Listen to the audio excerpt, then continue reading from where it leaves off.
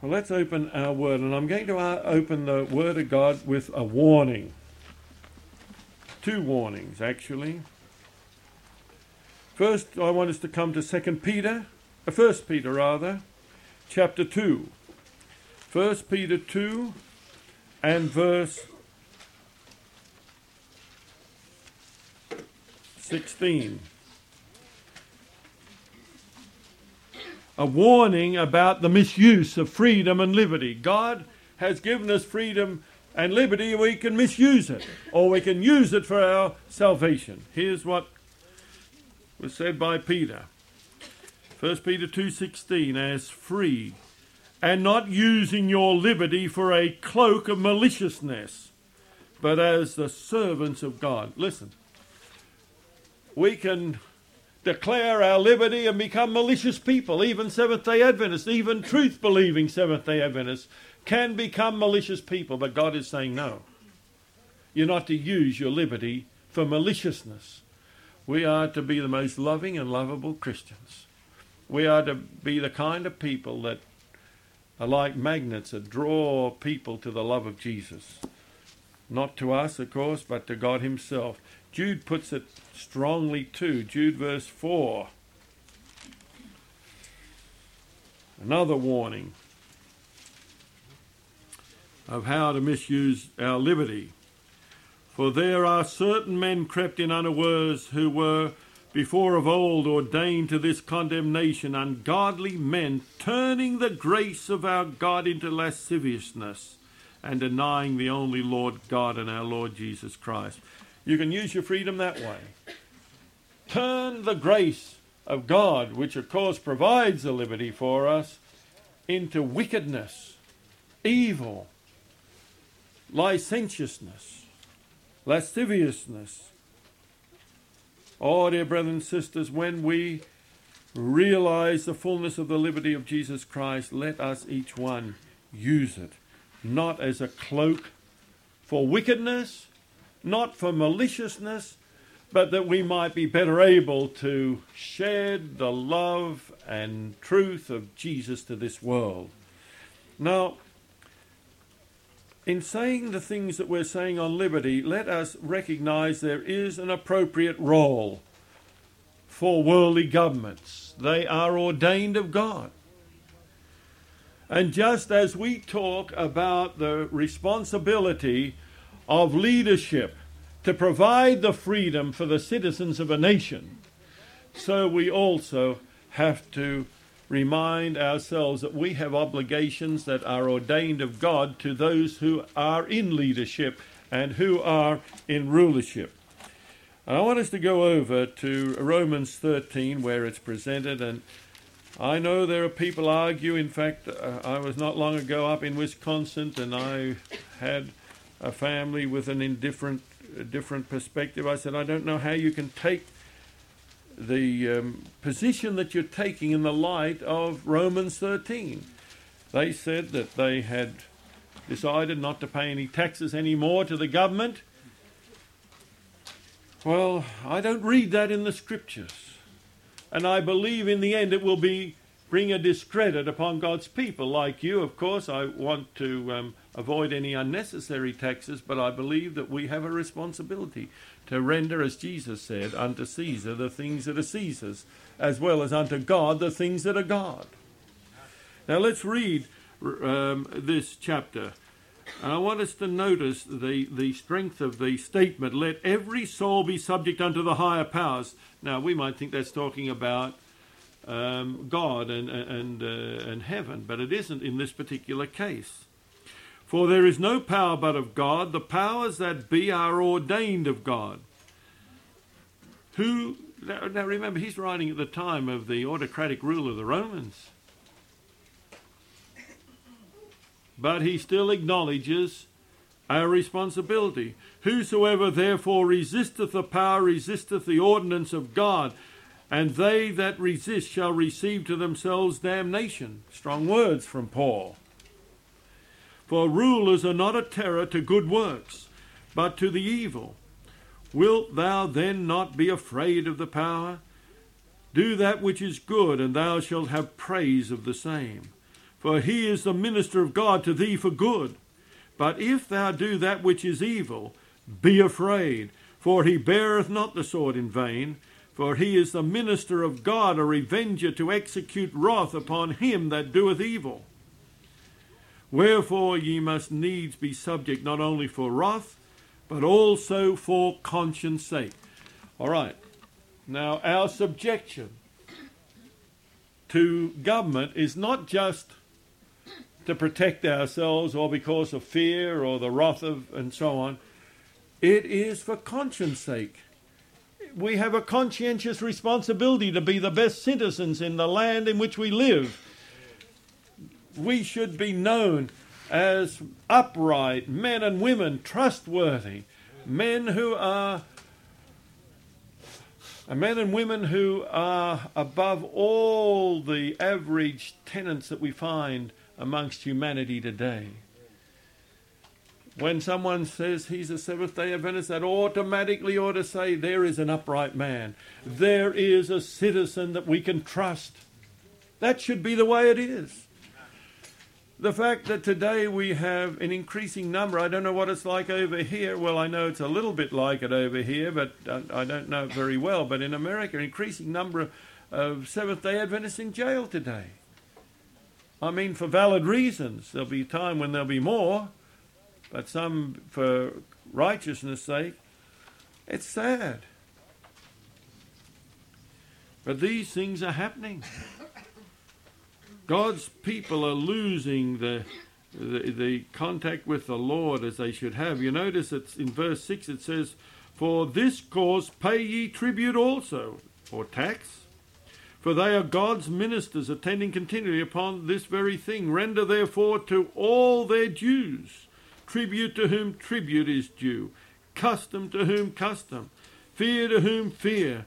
Honour to whom honour." Now, there is an increasing number, at least it seems to me, of Seventh-day Adventists in the United States saying the government has no right to legislate morality. We need to be careful how we say that, brothers and sisters. I don't think we understand sometimes what we're saying. Of course the government has been set up to legislate, at least against immorality. But the problem is when government moves from the last 6 commandments into the first 4 commandments. After all, it'd be a pretty sorry state if there were no laws against murder or theft or against the kind of lying and perjury that goes with it and so on. We've got to have those laws. Government has not only a right to legislate, they have a responsibility to legislate and to administer laws of protection to the citizens of the nation. And so be careful when we say that. I heard it a lot when the Christian coalition came together and when the evangelicals and Catholics got together, because they were talking about Congress had to legislate laws to safeguard the morality of the nation. Now, if we keep saying, well, they got no right to do this, we sound as if we're anarchists or something, or we're opposed to government.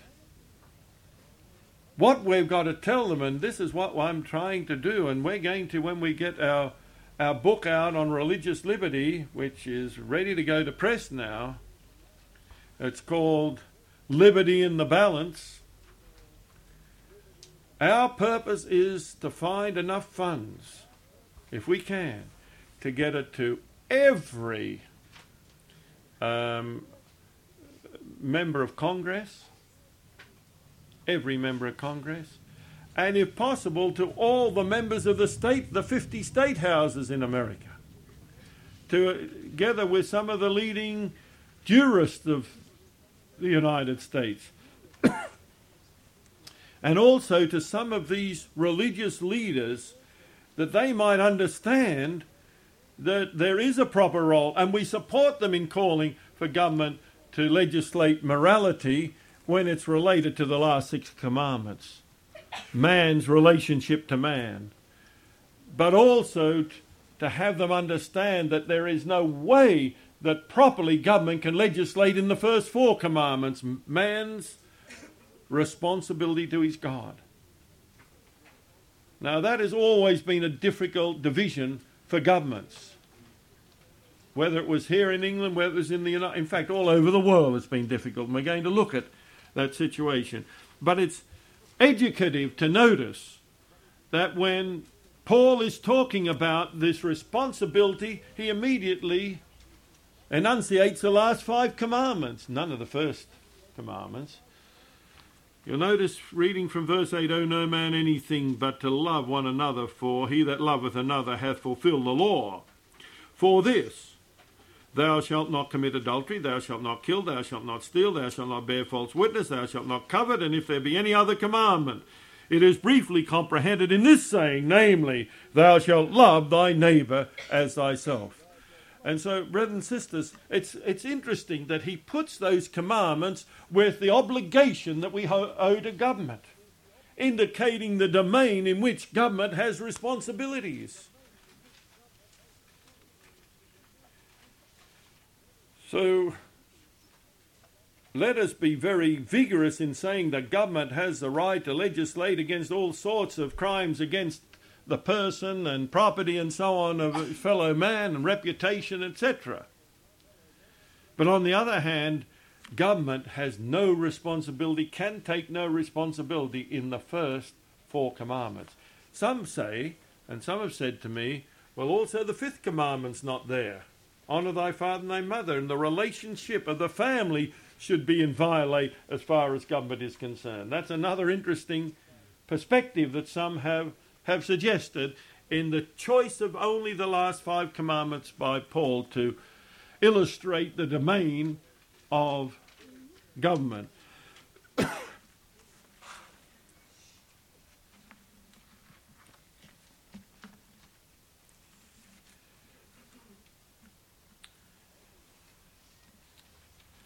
I believe that no one who sincerely believes in religious freedom or civil freedom or both, indeed we believe in all forms of freedom, can take up that issue without being concerned for the oppressed of the earth. It is estimated that still 1/3 of the Christians in this world are under oppressive governments. That's the estimation of some of the amnesty groups. 1/3 of Christians are still under oppressive governments, and some of those are Seventh-day Adventists. But we want to see freedom for all. We may not think it as important to have freedom for Roman Catholics as for Seventh-day Adventists, but we've even got to be interested in the freedom for Roman Catholics, or for Muslims, or for Hindus, or for Buddhists, Shintoists. We may despise their religion, but we have a responsibility. I'm reading here from a 19th century poem by James Russell Lowell, just a few words out of the full poem. "No, true freedom is to share all the chains our brothers wear, and with heart and hand to be earnest to make others free." It's one thing to want freedom for ourselves. Maybe we only will get activated when we see oppression coming upon ourselves. It's too late then. You remember the statement of Pastor Niemöller, the Lutheran pastor after the Second World War. Did anyone remember that? They came for the Jews and I wasn't a Jew.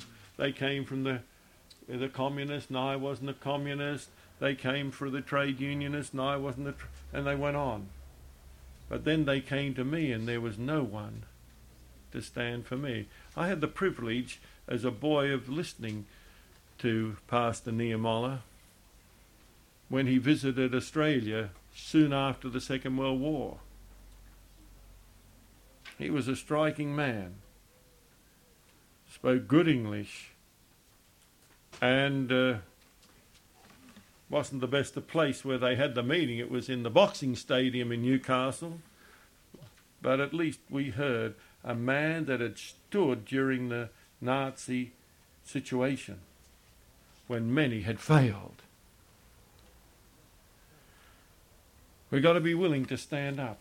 How can we sit so calmly when myriads of people do not share the freedom that we have here in Great Britain today? And if we remain silent, then how can we then ask others to stand up for us? Before we finish this series, I'm going to read the most unbelievable appeal by a US senator on behalf of Seventh-day Adventists last century that changed the laws of the state of Arkansas. By the way, that senator was the grandson of Davy Crockett. You might have heard of Davy Crockett, the frontier man in America. This was Senator Richard Crockett, a grandson. And what a masterful speech. And single-handedly almost, he stopped the persecution against Seventh-day Adventists there in Arkansas. It's a remarkable appeal. But look, we can't expect people to stand up for us if we're not willing to stand up for others. I find it very difficult to hear or read about in the newspaper persecution or in magazines or wherever I might hear it without writing a letter. You might say, what's it worth? What can one person do? Listen, I'm here to tell you, brothers and sisters, that one person can make a difference. I'm not saying 100 people. I'm saying one person. The most outstanding case to me that I know personally is that of Dr. Henry Chutanation. Some of you know Dr. Henry from Thailand that came to one or two of our camp meetings, our world camp meetings. Any of you remember him? He was in, I think, at least a couple of those camp meetings. Now, Dr. Henry is an extraordinarily courageous man. You might not have gathered that in meeting him. I know the strength with which he goes after a righteous cause. But a few years ago, not many years ago, there was a change of government in Thailand, which is very frequent. Coup after coup, usually bloodless coups, fortunately. But a new government had come in, a new prime minister, and immediately, virtually, they set about revamping the Thai constitution. Henry got a copy of the draft. And they had given a special privilege under the government to the Buddhists. Now, that's not ununderstandable when you consider that 95% of Thais are Buddhists.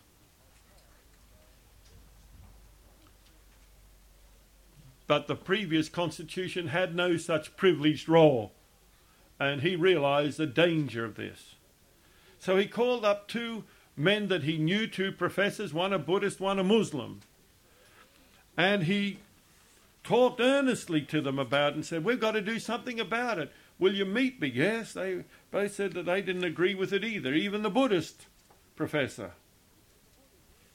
So they got together and they worked on the clause involved and worked out new language that would take away all privilege, a special privilege, for the Buddhists over and above any other religion. Now remember that Thailand is the 18th most populous nation in the world. It's almost the same population as Great Britain, but going ahead of Great Britain. Well over 60 million people in Thailand, so it's not a tiny nation amongst the nations of the world. And so when they had done all this and worked on it with several meetings and tried to get everything the way they wanted, Henry said to them, now we've got to go and visit the Prime Minister.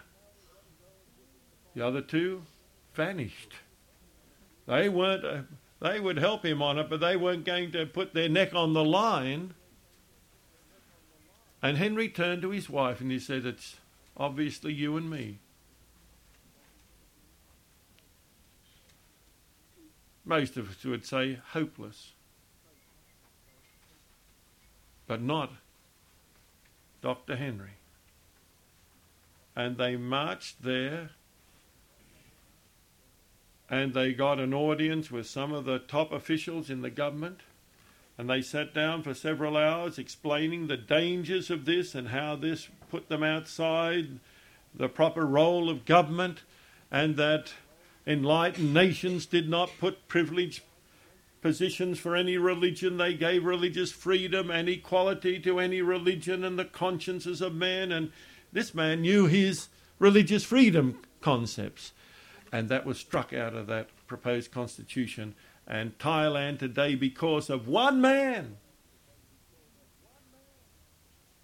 does not have a privileged clause for the Buddhist that would have impinged upon the role of other religious groups. Now remember, Seventh-day Adventists Christians are less than 1% in Thailand. So just try and work out how many Adventists there are there.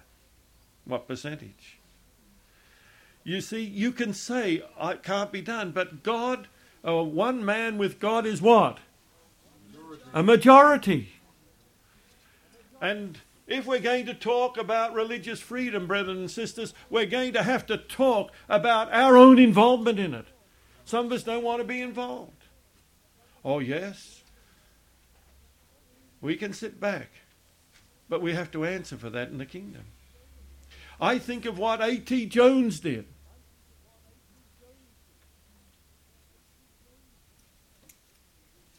Senator Henry William Blair was a powerful senator in New York. If we get time, I'll read you some of the nefarious arguments of Blair.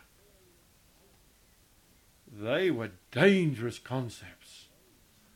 They would have struck religious freedom. He said he believed the American people would rid the nation of all religions other than the Christian religion in its valid form. What do you think that would have done to Seventh-day Adventists? That's what Blair believed. And he was spouting that 110 years ago very strongly. But A.T. Jones, supported by Elder Corliss, went to make a presentation before the Senate committee set up to look into the development of Sunday legislation. Now here was an unknown Seventh-day Adventist minister or two ministers representing a very tiny church against one of the most powerful senators of his day, Henry William Blair. I've been amazed at reading the arguments of A.T. Jones. Simple, precise, logical, and obviously impelling, because he won the day and the Senate subcommittee recommended no such thing as a national Sunday law.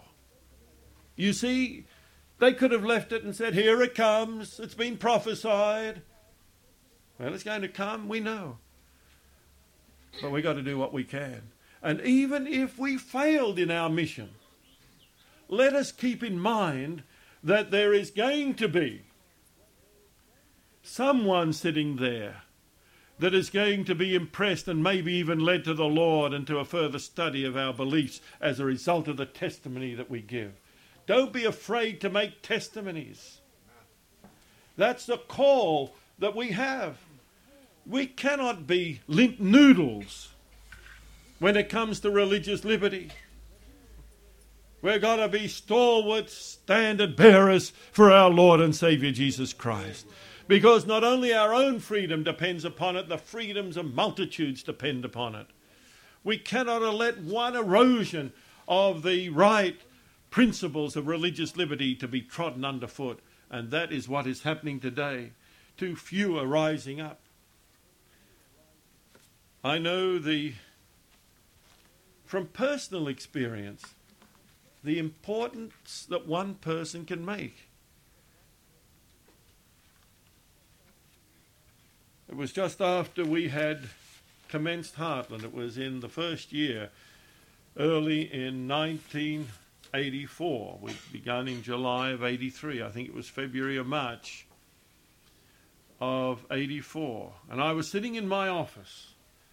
And about 9 o'clock my phone rang, and a woman on the phone that I barely knew, but when she identified herself I knew who she was. She said, "Aren't you over there at the State House today?" Quite almost demandingly. Well, sister, you wouldn't have gotten me in my office if I was over at the State House. Why should I be there? I knew there had to be some reason why she was. Well, the ad hoc committee of the House and Senate, the State House and Senate, is hearing testimony on homeschooling. Now, Britain has some pretty easy situations, as I read the law here, for homeschoolers. Much better than in most other countries.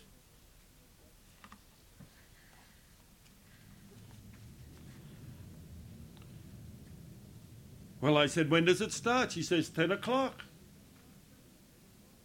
I said, "It'll take me nearly 2 hours to get there." But I said, "I'll still go." I called Brother Mayor.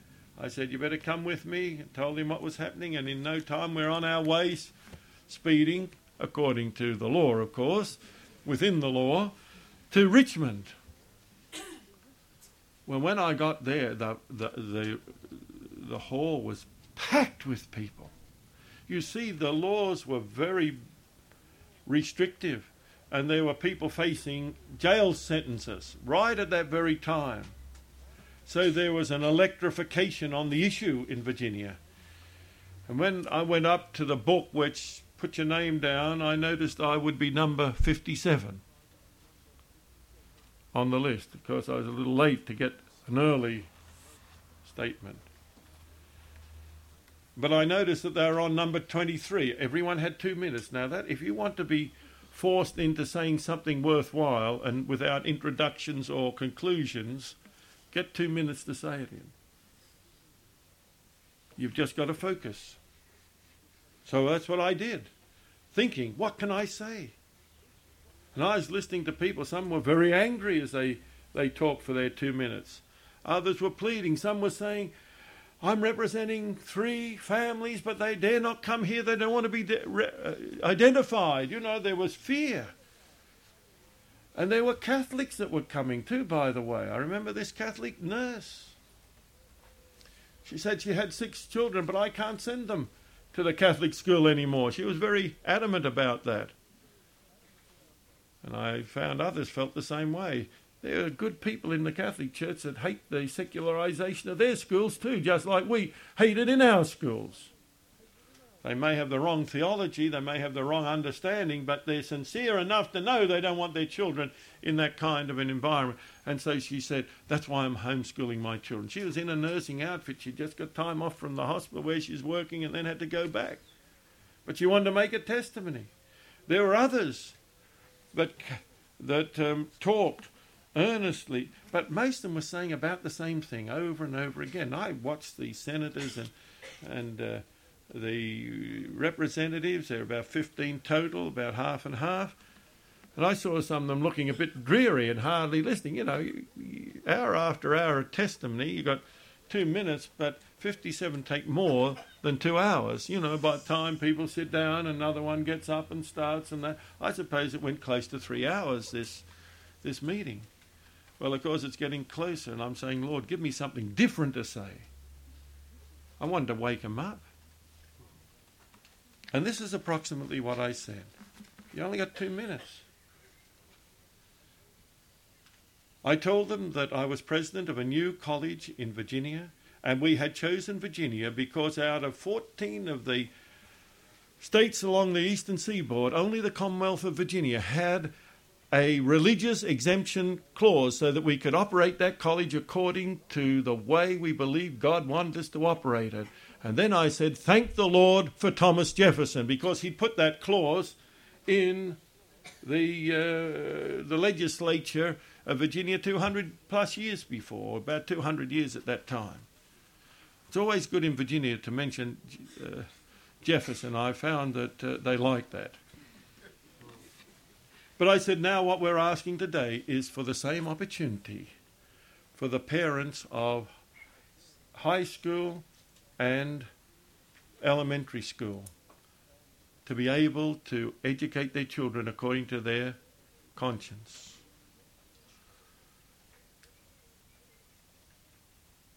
Then I concluded with these remarks. We have the opportunity here in Virginia to decide whether we are going to follow the Christian Judeo concepts of education or the Greek pagan concepts of education. They hadn't heard anything about that.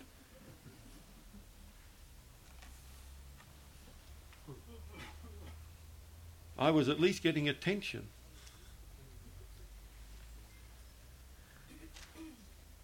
And then I explained it. The Christian Judeo concept of education gives the prerogatives in education to the parents. But the Greek pagan concept says the state has the prerogatives. And I said that has been the cry of every totalitarian nation ever since. Whether it be the Nazis of Germany, whether it be the communists of the Soviet Union, which was still very much intact in 1984, or anywhere else. And I said, we don't want the Commonwealth of Virginia to follow the totalitarian concepts of these kinds of nations. I went to sit down, and one of the representatives held me. He wasn't favourable, I could tell. And he said, where are you from? He'd noted the accent. I honestly believe he thought I was from England. And he would think in the old world here that they'd be very tough on homeschooling and so on. I just turned to him, sir, I'm from Australia originally. He said no more. He probably thought a new world country would be as free as a breeze. In reality, Australia is much tougher than Great Britain, but I didn't tell him that. But as soon as it was over, and there's only one speaker after me, and that happened to be the woman that called me up, she dived over there. One of the senators and one of the representatives came racing over to where I was and asked if I would come up to their office and help them because they were favourable to homeschooling, the senator especially. And he said, look, here are all the provisions. I know we might be able to get some homeschool bill through the House, but it's going to be very difficult through the Senate. And which one of these things, he wanted me to sit down with him and help him decide what should be in there that were non-negotiable to give parents the freedom and what he could give a little on so that they could get a bill through the Senate if possible. And we spent maybe an hour, hour and a half together. You see, you've got to do something. But I read in the paper that the next week, the same day the next week, the Board of Education for Virginia was meeting to make its recommendation on homeschooling to the State House. I said, I've got to get back for that one. So, of course, I wasn't late for that one because I already knew it in advance. But in fact, I was quite early, and I picked up a Richmond Times-Dispatch, the main morning newspaper in Richmond, and I wanted to see if it had anything about it, and sure enough, they said today the Board of Education is meeting to make a recommendation on homeschooling to the State House, and it said, but there is little hope that the board will recommend any kind of a homeschool bill. You can understand that they're public school all the way. It was very disarming to read that in the newspaper. When we got there, we couldn't believe it. Only 4 people turned up to give testimony. The masses that were at the other meeting, and of course not all gave testimony, some were just there to hear what was saying, and only 4 of us, including Mary Kay Clark that had been there. She was a Roman Catholic. She'd been a principal of a Roman Catholic school, a very outstanding woman. We went for walks together. I learnt to admire that woman. She'd even tried Adventist education for her children, but was disappointed. She asked me, why is the Home Study Institute not more Seventh-day Adventist? Kind of an embarrassing question. And she gave me her material that she recommends to Catholic homeschoolers, especially on reading and literature. Don't read these novels, she said. Don't read this drama. Sounded like a Seventh-day Adventist. Her alternatives we would reject out of hand, but we can understand her principles. Read the papal encyclical. Get your children to read the papal encyclicals. The lives of saints. You see, she had the right principle, she just had the wrong religion. Wonderful woman. Well, there are two others. The two others really said virtually nothing. Only, the testimony really relied on Mary, Kay Clark, and myself. I made a similar speech. I didn't see any reason to change it. And we sat there while they debated it back and forwards, and to the shock of everyone, the reporters sitting in that room, they voted 6-3 to recommend a home school bill. And that broke the back of the Senate, that they thought was going to be so tough. When the Board of Education recommended, you've got to go, you've got to do something. One of our students from Heartland, a 19-year-old young lady, went all the way back to Montana when they were trying to close up the liberal situation. Montana had no restrictions on homeschooling at that time. All it said was that the State House was responsible for public education. Would have nothing to do with private education, homeschooling. That was between you and your family. Well, some of the legislators thought that was a little too liberal. And so they started to get together to put down some restrictions and parameters. This young lady went back, and numbers of people told me she won the day. A 19-year-old. I heard her testimony on tape later. She told them how she'd left Montana and gone all the way over to the East Coast to a college that was unaccredited, unstate authorized, so that she could have the kind of education she believed God wanted her to have. She was that open. And here in Montana we have such a wonderful situation for the parents of the children and youth. And I'm making an appeal that we retain the situation as it is, and that dropped it. They didn't go ahead with it, and today Montana is still as free as a breeze for homeschoolers. Is it worth one person trying to do something? I'm giving you these examples so you will understand that you might say, well, I'm not much of a speaker, but at least do what you can. I'm not much of a writer. Do what you can. God is calling for us to safeguard the boundaries of Christianity. That's a God-given responsibility. How can we have people turn to the wonderful everlasting gospel if they're in chains and bondage by governmental regulations and restrictions and laws? We've got to fight for that. We've got to work for it. That's part of being a true and faithful Seventh-day Adventist, my dear brethren and sisters. And we can't abdicate God's responsibilities. Several years ago, I'm just highlighting a couple of the letters that I've written in recent times. But they shelve the point. I've written, I can't say hundreds of letters, but many, many letters to where I've read about totalitarian issues, especially in the field of religious liberty, but even in the field of civil liberties. I read in the American press that 64 Jehovah's Witnesses had been imprisoned in Singapore. It was an illegal religion. I understand why they made it illegal, because they won't salute the flag, and that is anathema and so on. Now, I don't believe what Jehovah's Witnesses believe. In fact, I am very much opposed to some of their beliefs. But I believe they have the right of freedom of worship. So I wrote a letter to the Prime Minister of Singapore explaining that by now they had developed into a respected nation in the nations of the earth, of the world, and explaining that in spite of the fact that Jehovah's Witnesses refuse to salute flags and perhaps might do things that some people think are anti-patriotic, nevertheless they make fine citizens. And on the whole, they are people that live by a life of moral obedience, and their citizenship is not to be questioned.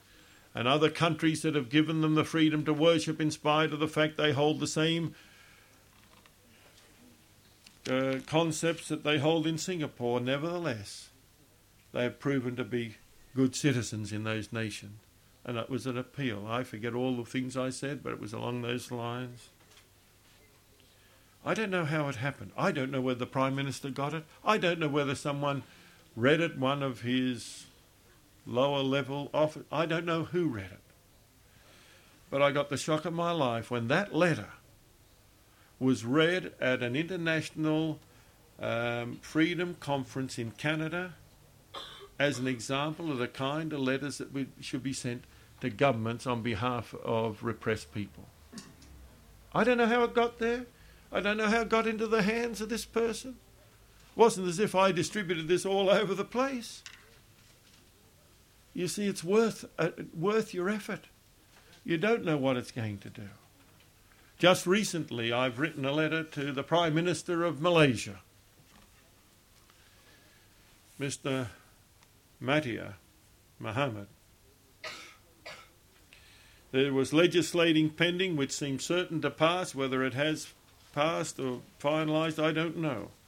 But stiffening the requirements that would prohibit Muslims from weakening in their Muslim faith to any other religion, or to no religion at all, by the way. Eventually providing a 3-year jail sentence.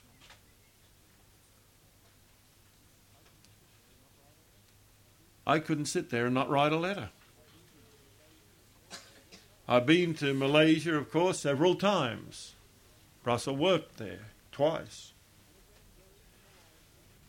And again, very politely, I pointed out that they were a member of the United Nations, not that I am fond of the United Nations, and that the United Nations guaranteed religious liberty to peoples around the world. That was part of their charter, their original charter, and that this was in violation of that.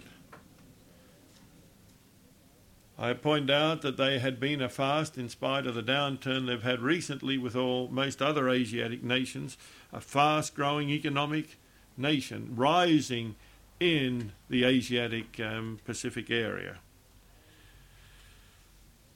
And that the respect would be lost by many nations and many peoples if they went ahead with this kind of legislation. And I pointed out that it's not worth anything to coerce somebody in their religious practices.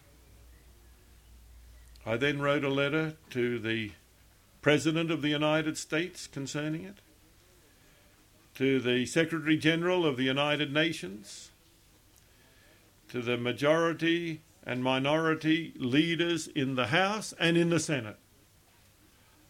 I believe that these people have to know that nations are not going to sit by idly when people's liberty is being threatened.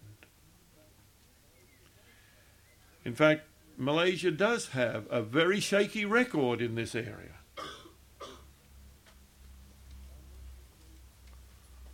I mentioned the situation between toleration and liberty. Probably one of the best illustrations of the difference between toleration and liberty is Malaysia.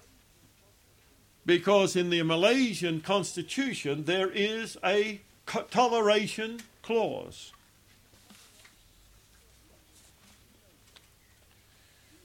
Few nations deal with their citizens so discriminatively as does Malaysia. Number one,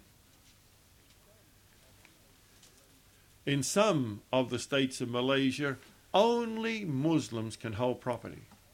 That's rather discriminative, isn't it? Not all the states, but especially in the north-east states of Peninsular Malaysia.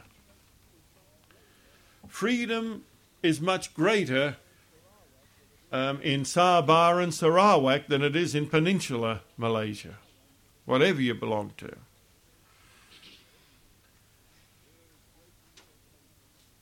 There is great care taken to make sure that a Muslim majority are in Congress. In higher education, at least up to very recently, maybe still the case, 90% of those who are taken into Malaysian universities are Malays, when they represent only 45% of the population. And by the way, you have to realize that some of those Chinese and Indians are extraordinarily sharp students. I remember being over there when their results came out and the maximum passes were given. 49 students in Malaysia got the maximum pass, whatever that was, there. And they had the list of the names. 48 were Chinese names. One was a Muslim name. Could have been Malay or Indian. Tells you something. But only 10% can get into a Malaysian university if they are not Malays, meaning not Muslims. You cannot get senior rank in the army unless you are a Muslim. It's amazing the number of Chinese Muslims that are high up in the army causes them to convert.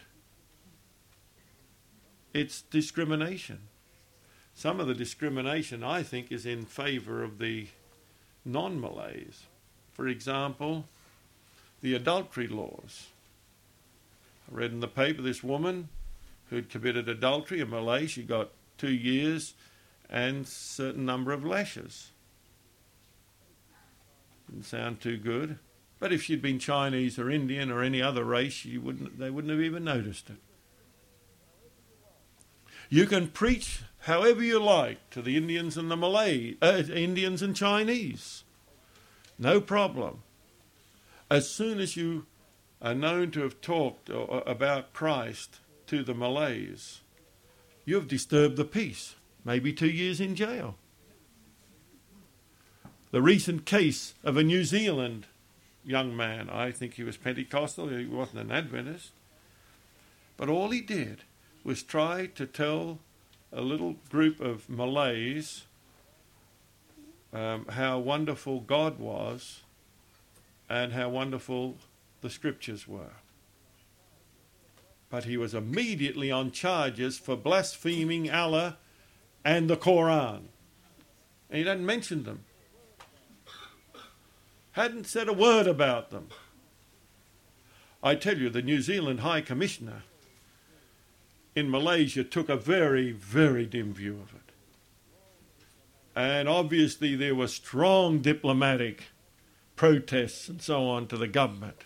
And every day the trial, this went on for a number of days, this trial, they had a high official from the High Commissioner's office sitting in a prominent place monitoring everything that was taking place in that trial. The New Zealanders were not going to let the Malay government have a free run on this.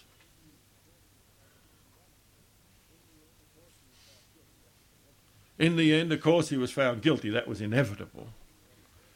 But they only sentenced him to 1 day in jail and then expelled him from the country, never again to return. Maybe he wouldn't want to return, I don't know. But that's toleration. Now we should be clear on this today. 400 years ago this year, was the Treaty of Nantes in France, or Edict of Nantes. Remember the Edict of Nantes? You remember that Henry IV, the new king of France, had been brought up a Protestant. But of course he was willing to capitulate to Catholicism to take over the crown. He's reported to have said, Paris is worth a mass. Not much of a Protestant. But he remembered his Protestant friends and the Huguenots and so on and wanted to help them. So he called the leadership of the Huguenots together for a public signing of the Treaty of Nantes. Now, those of you that have been to the Reformation Wall there in Geneva will see the depiction of that meeting. How many have been to that wall? You'll remember it. And you'll remember that it shows the leader of the Huguenots walking out on the meeting because he was so upset that it would be toleration and not freedom. And well, he might have been. Because while they were loved by Henry IV, the time came when the Treaty of Nantes was revoked by Louis XIV. And in his statement of the revocation of that Treaty of Toleration or Edict of Toleration, Louis XIV said, "My grandfather loved the Huguenots. My father feared the Huguenots. I neither love them nor fear them," and signed back. You see, toleration gives the government the right to decide yea or nay. But true freedom is above the government, above any human authority. I remember in 1895 that the whole lesson quarterly was on religious liberty. Have any of you ever seen that? Ray DeCarlo did some reproductions. You should get some of them over here. It's very good. And they had a whole lesson on liberty or toleration. They understood the principles. I better understand the time.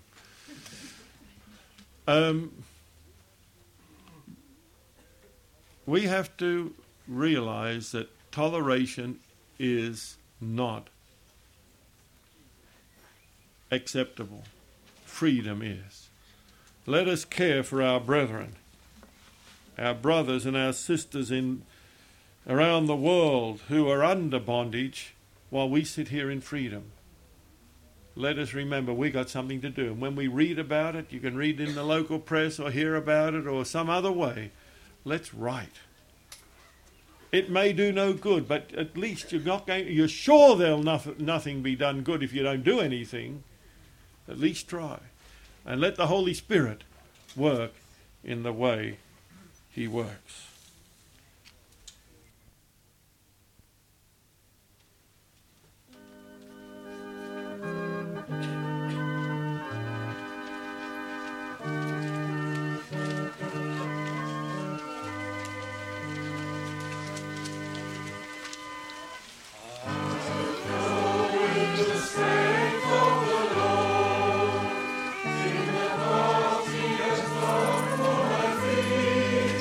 I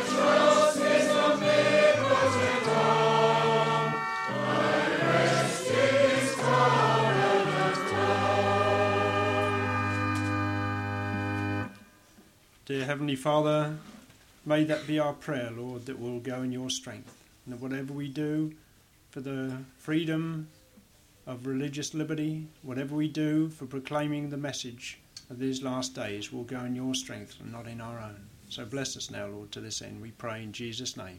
Amen.